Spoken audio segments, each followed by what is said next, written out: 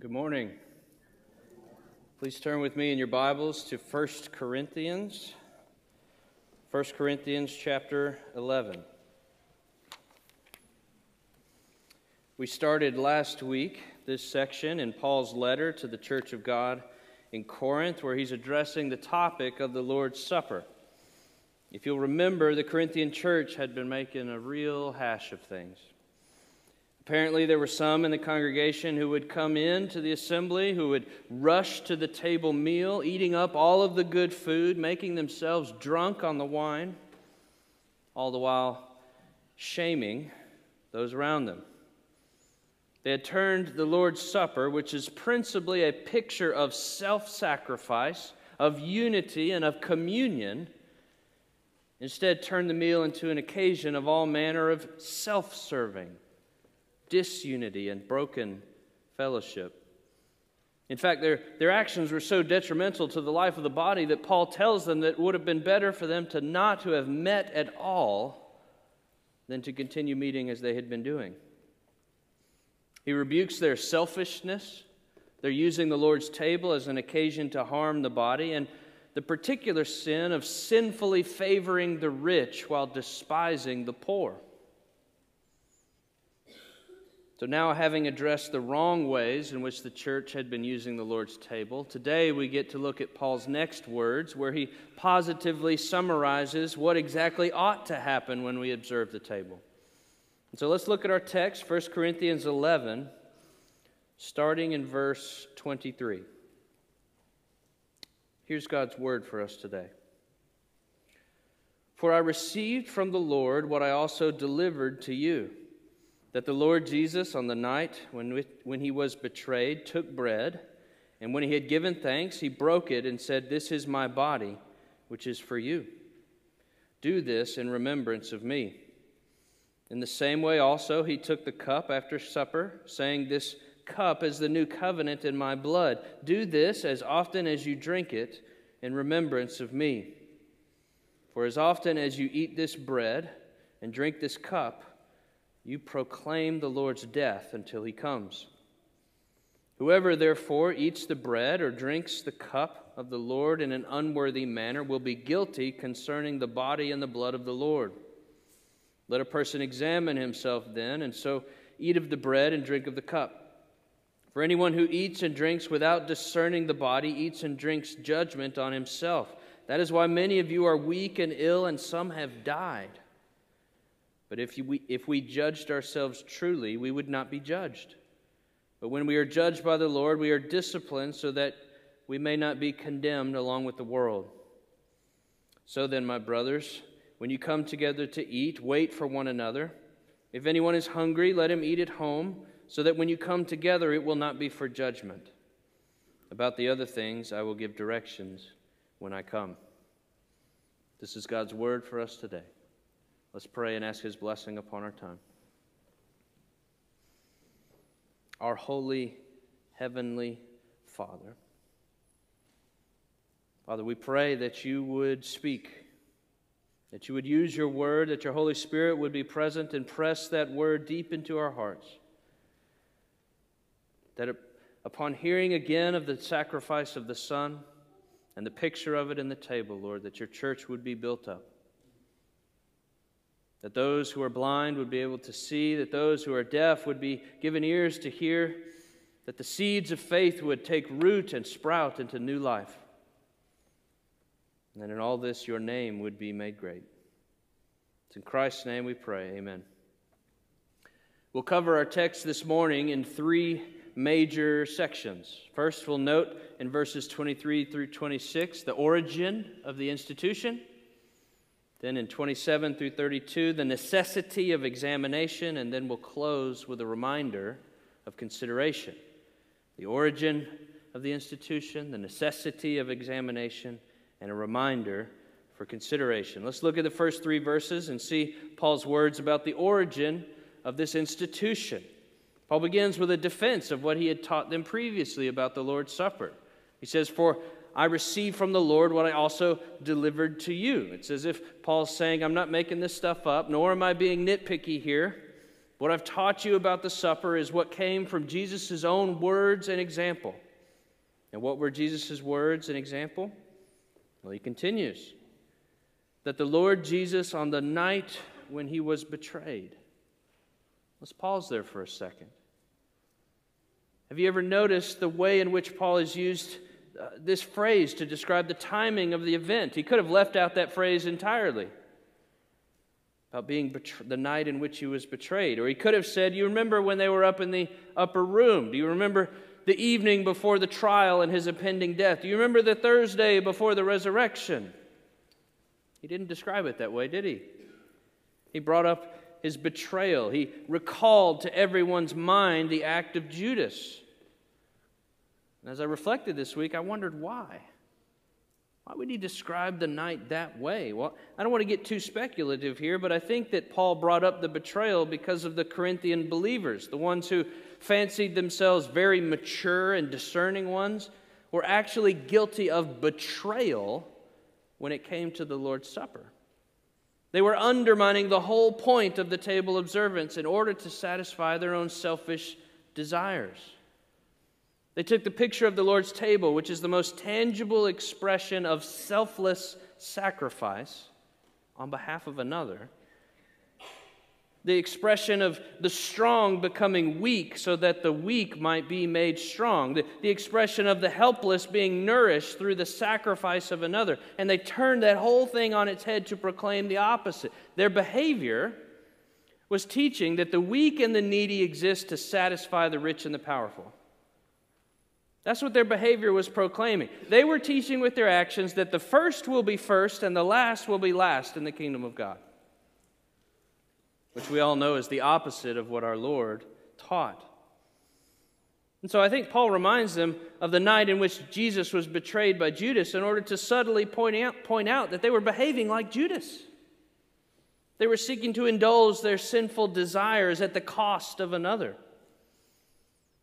And that's an important theme to which we will return later. But let's move on. The night in which Jesus was betrayed, he took the bread, and when he had given thanks, he broke it, and he said, "This is my body, which is for you. Do this in remembrance of me."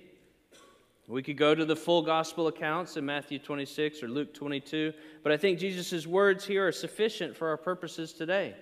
He takes the bread, and then the text says, when he had given thanks. There was a world of theology in that statement. What do you suppose Jesus prayed to God in that moment?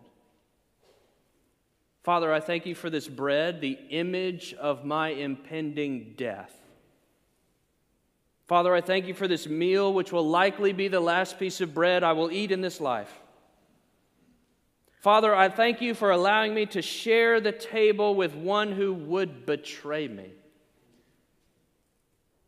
It's amazing to wonder that Jesus could possibly have been thankful, to pray with gratitude, knowing full well what would come to him. And yet he did. And I think it's worthy of our reflection too. Am I grateful even for the things that are trials for me?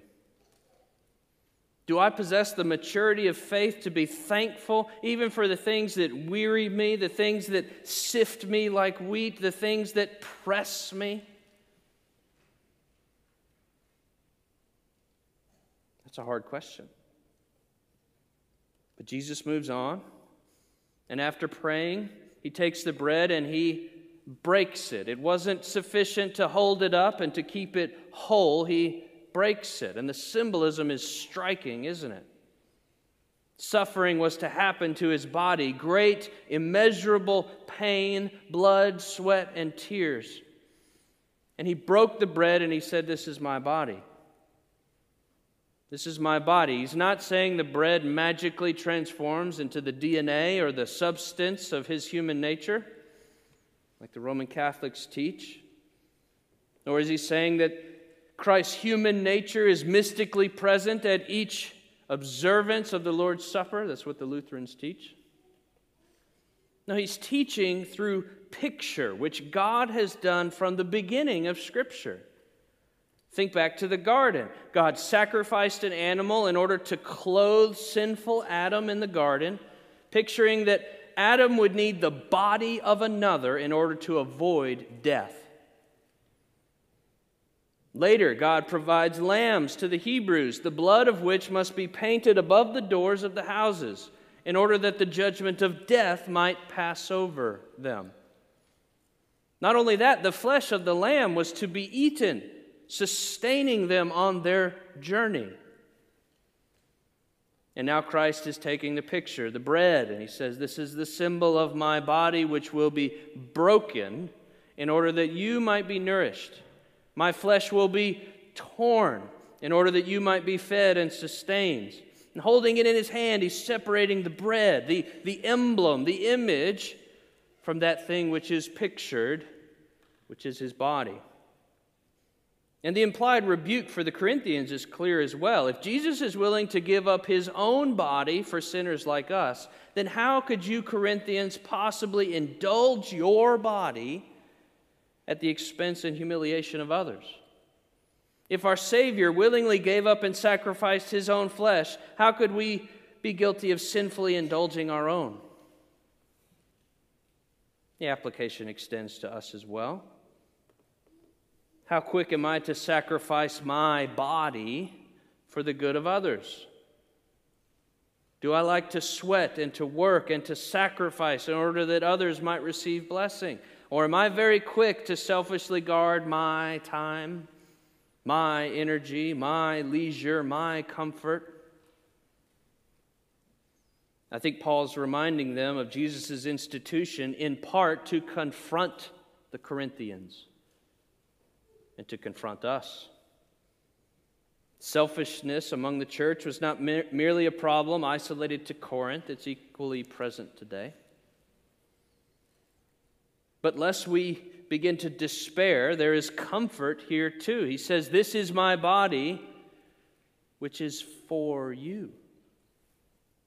He didn't die without a cause. He didn't suffer for no purpose. He died for something, specifically for someone, for his bride, for his people, for the church, which his Father had given to him. He suffered in the body that we might be forgiven. He bore the lashes and the whips and the scourging that we might be spared.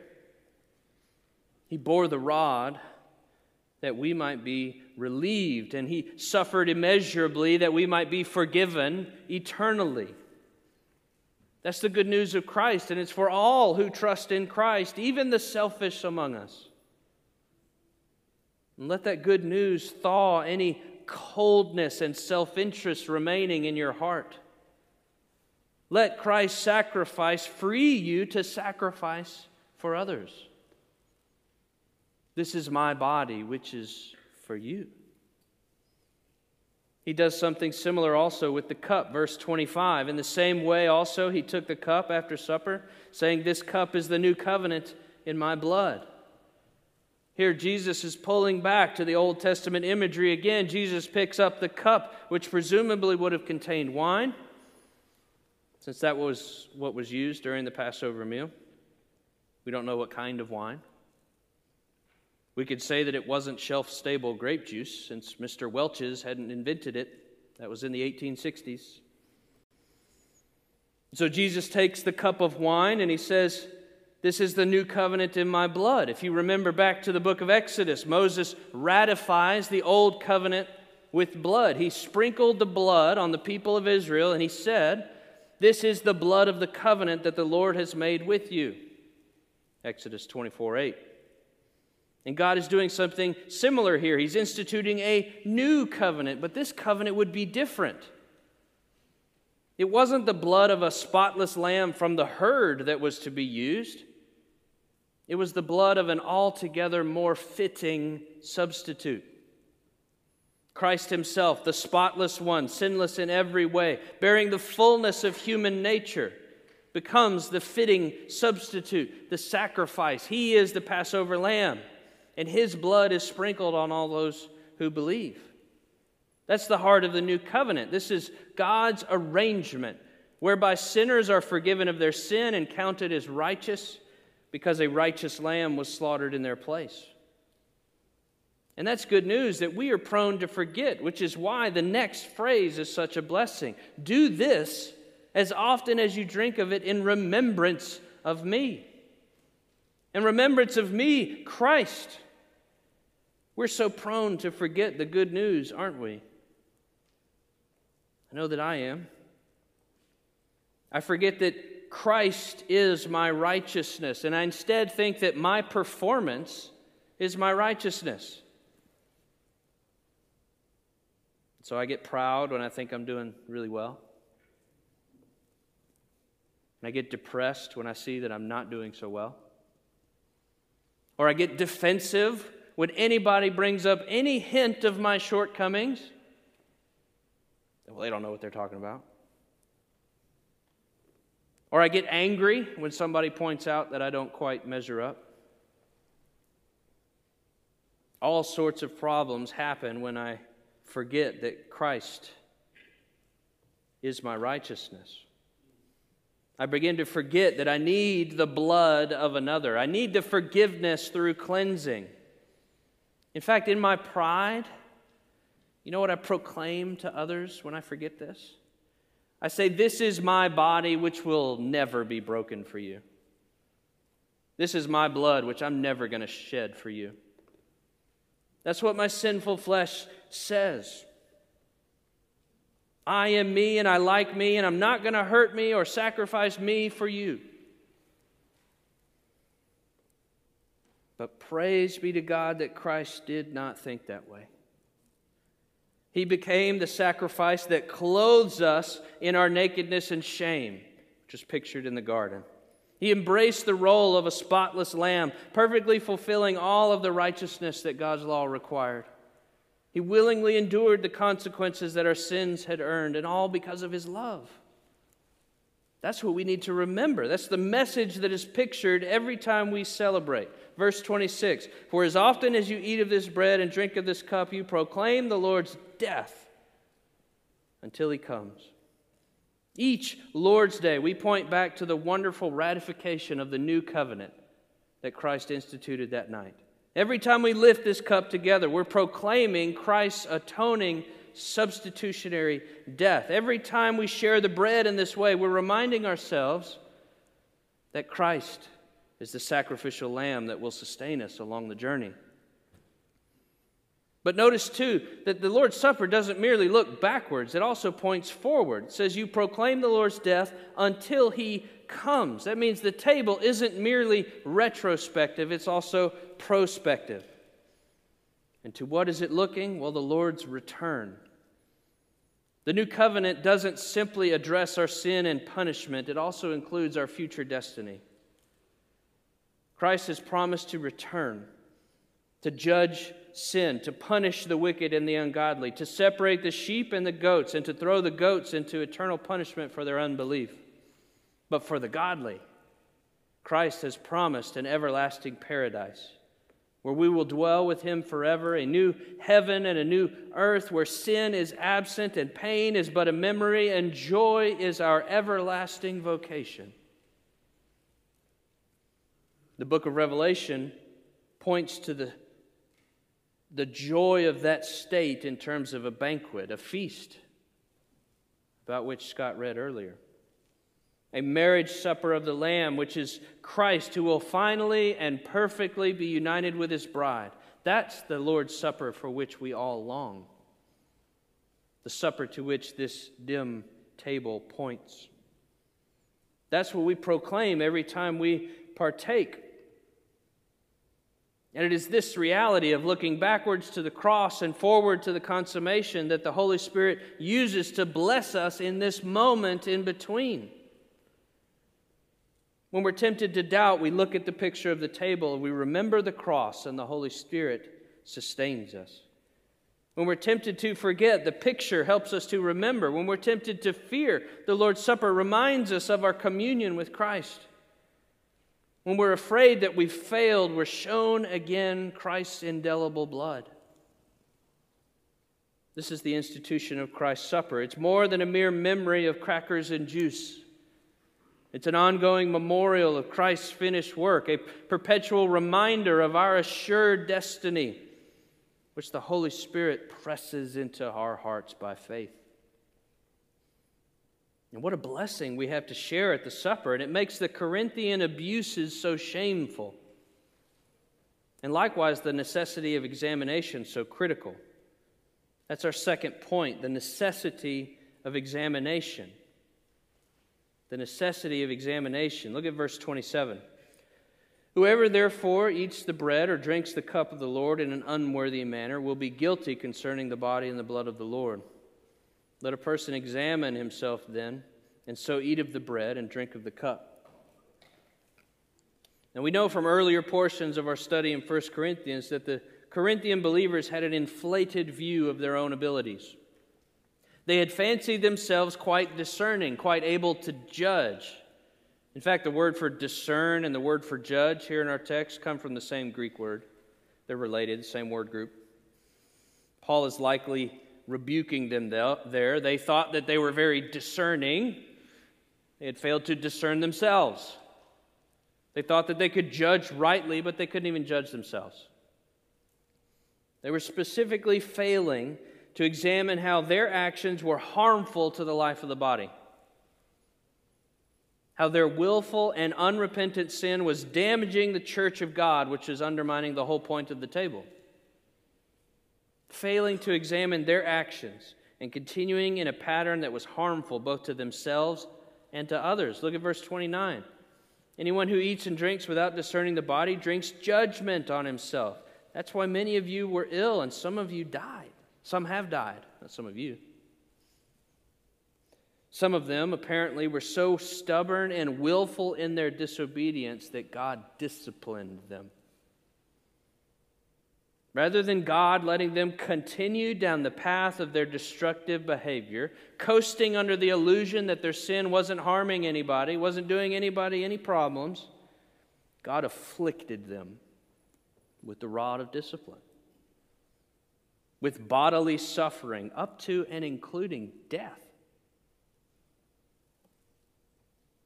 I don't think that necessarily means that they were all unbelievers somehow, or that they had transferred from God's loving care to his wrathful judgment, but I do think it reminds us that God disciplines the sons whom he loves.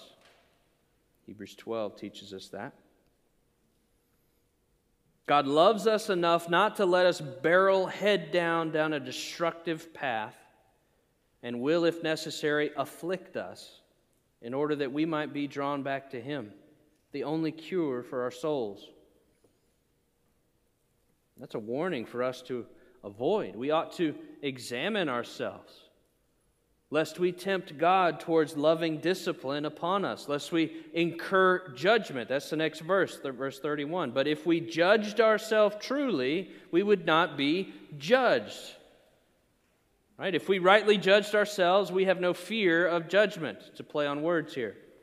If we rightly discern the sin in our lives and respond appropriately, we don't have to fear consequences for that sin. If we seek to honor the Lord, we have no fear of the rod. But even when we feel the rod of God's discipline, it's held by a loving hand. Paul reminds us in verse 32, but when we are judged by the Lord, we are disciplined so that we may not be condemned along with the world. If God wanted us condemned, he would withdraw all discipline and let us go with the world. But in his love, he puts the rod on us. Right? We're so loved by a heavenly Father who seeks to prevent us from following the world in condemnation. He disciplines us as necessary, all according to his goodness and his sovereign wisdom.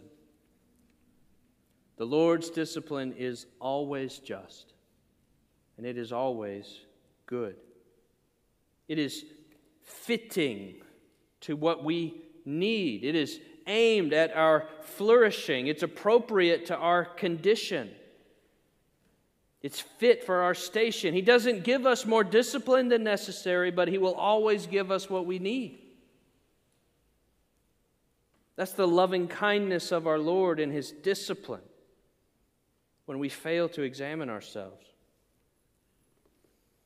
But before we move to the final verses, I have one more exhortation about this examination. Right? Some think that this passage is teaching that we ought be perpetually and rigorously introspective. We have to sniff out any single sin in our heart, and we must confess it all to God before coming to the table. We must achieve a certain measure of holiness before we can partake. While well-intended, I think this can sometimes be misguided. You see, this table is a table for sinners. The Lord's Supper is for those who aren't able to be holy on their own.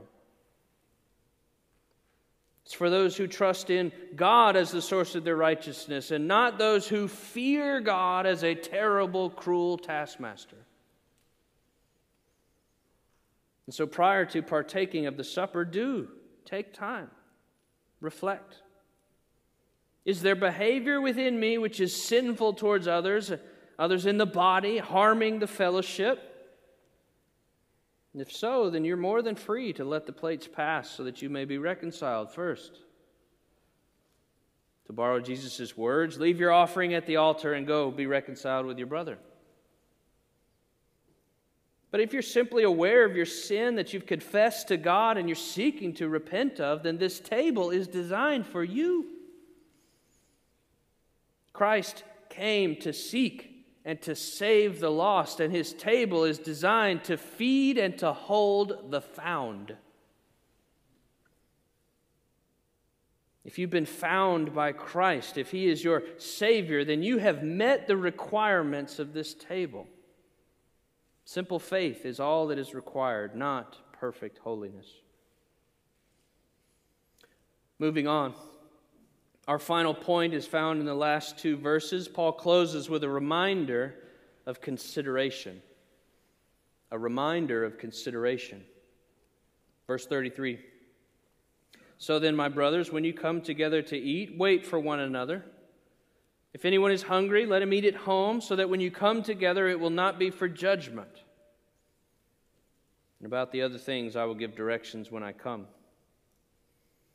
Paul urges here the Corinthians towards proper repentance for their sin of selfishness, which would look like a due consideration of others.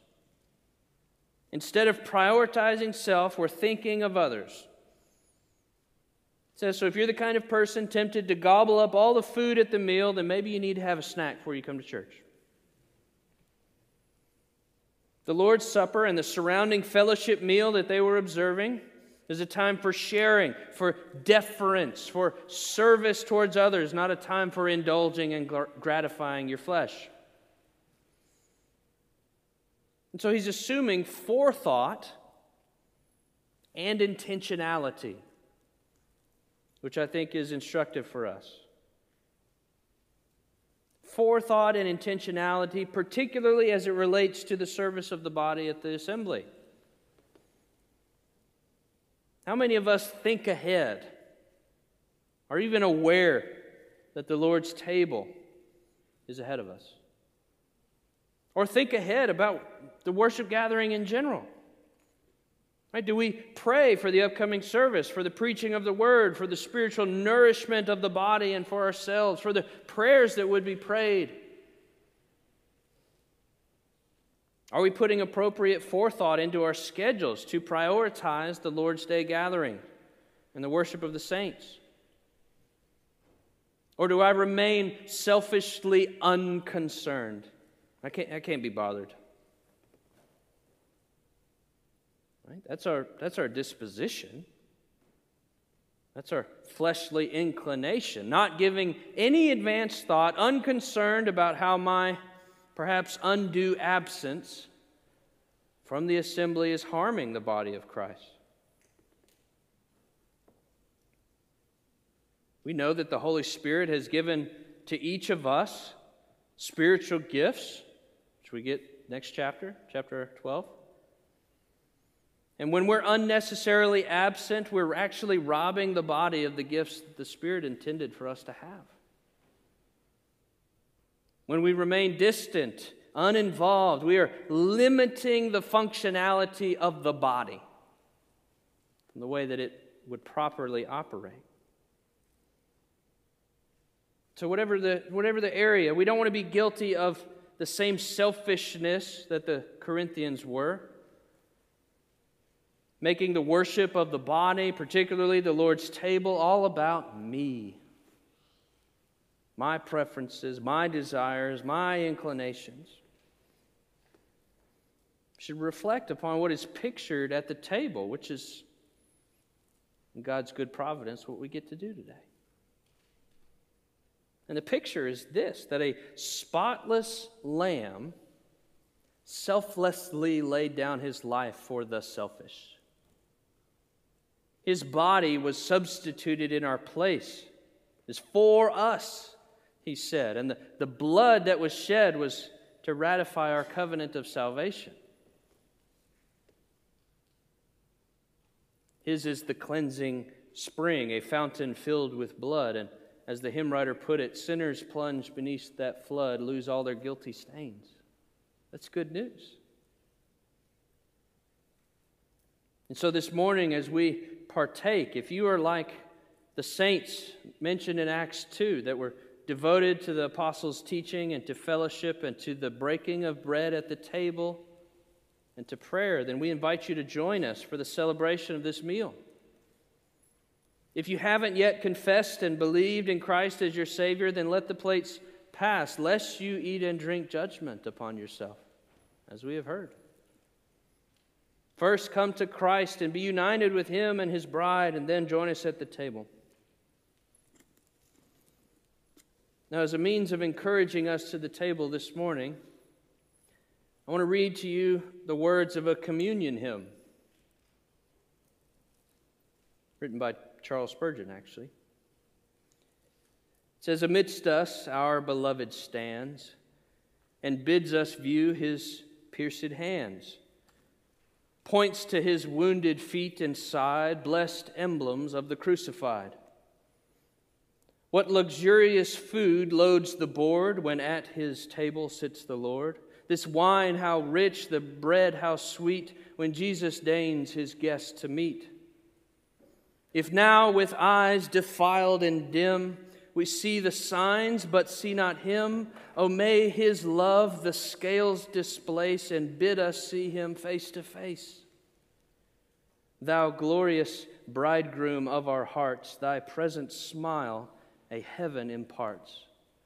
Oh, lift the veil, if veil there be, and let every saint Thy beauties see." Let's pray. Father, this is our prayer, that if there be anything in our eyes that keep our gaze from seeing You rightly, move it away. Clear our vision and give us a clearer gaze on the glorious Son. Help us remember His pierced hands, His wounded side, emblems of our satisfaction, of our substitute, of our salvation. Encourage us, build us up, work among the body through these elements. We ask this in Christ's name. Amen.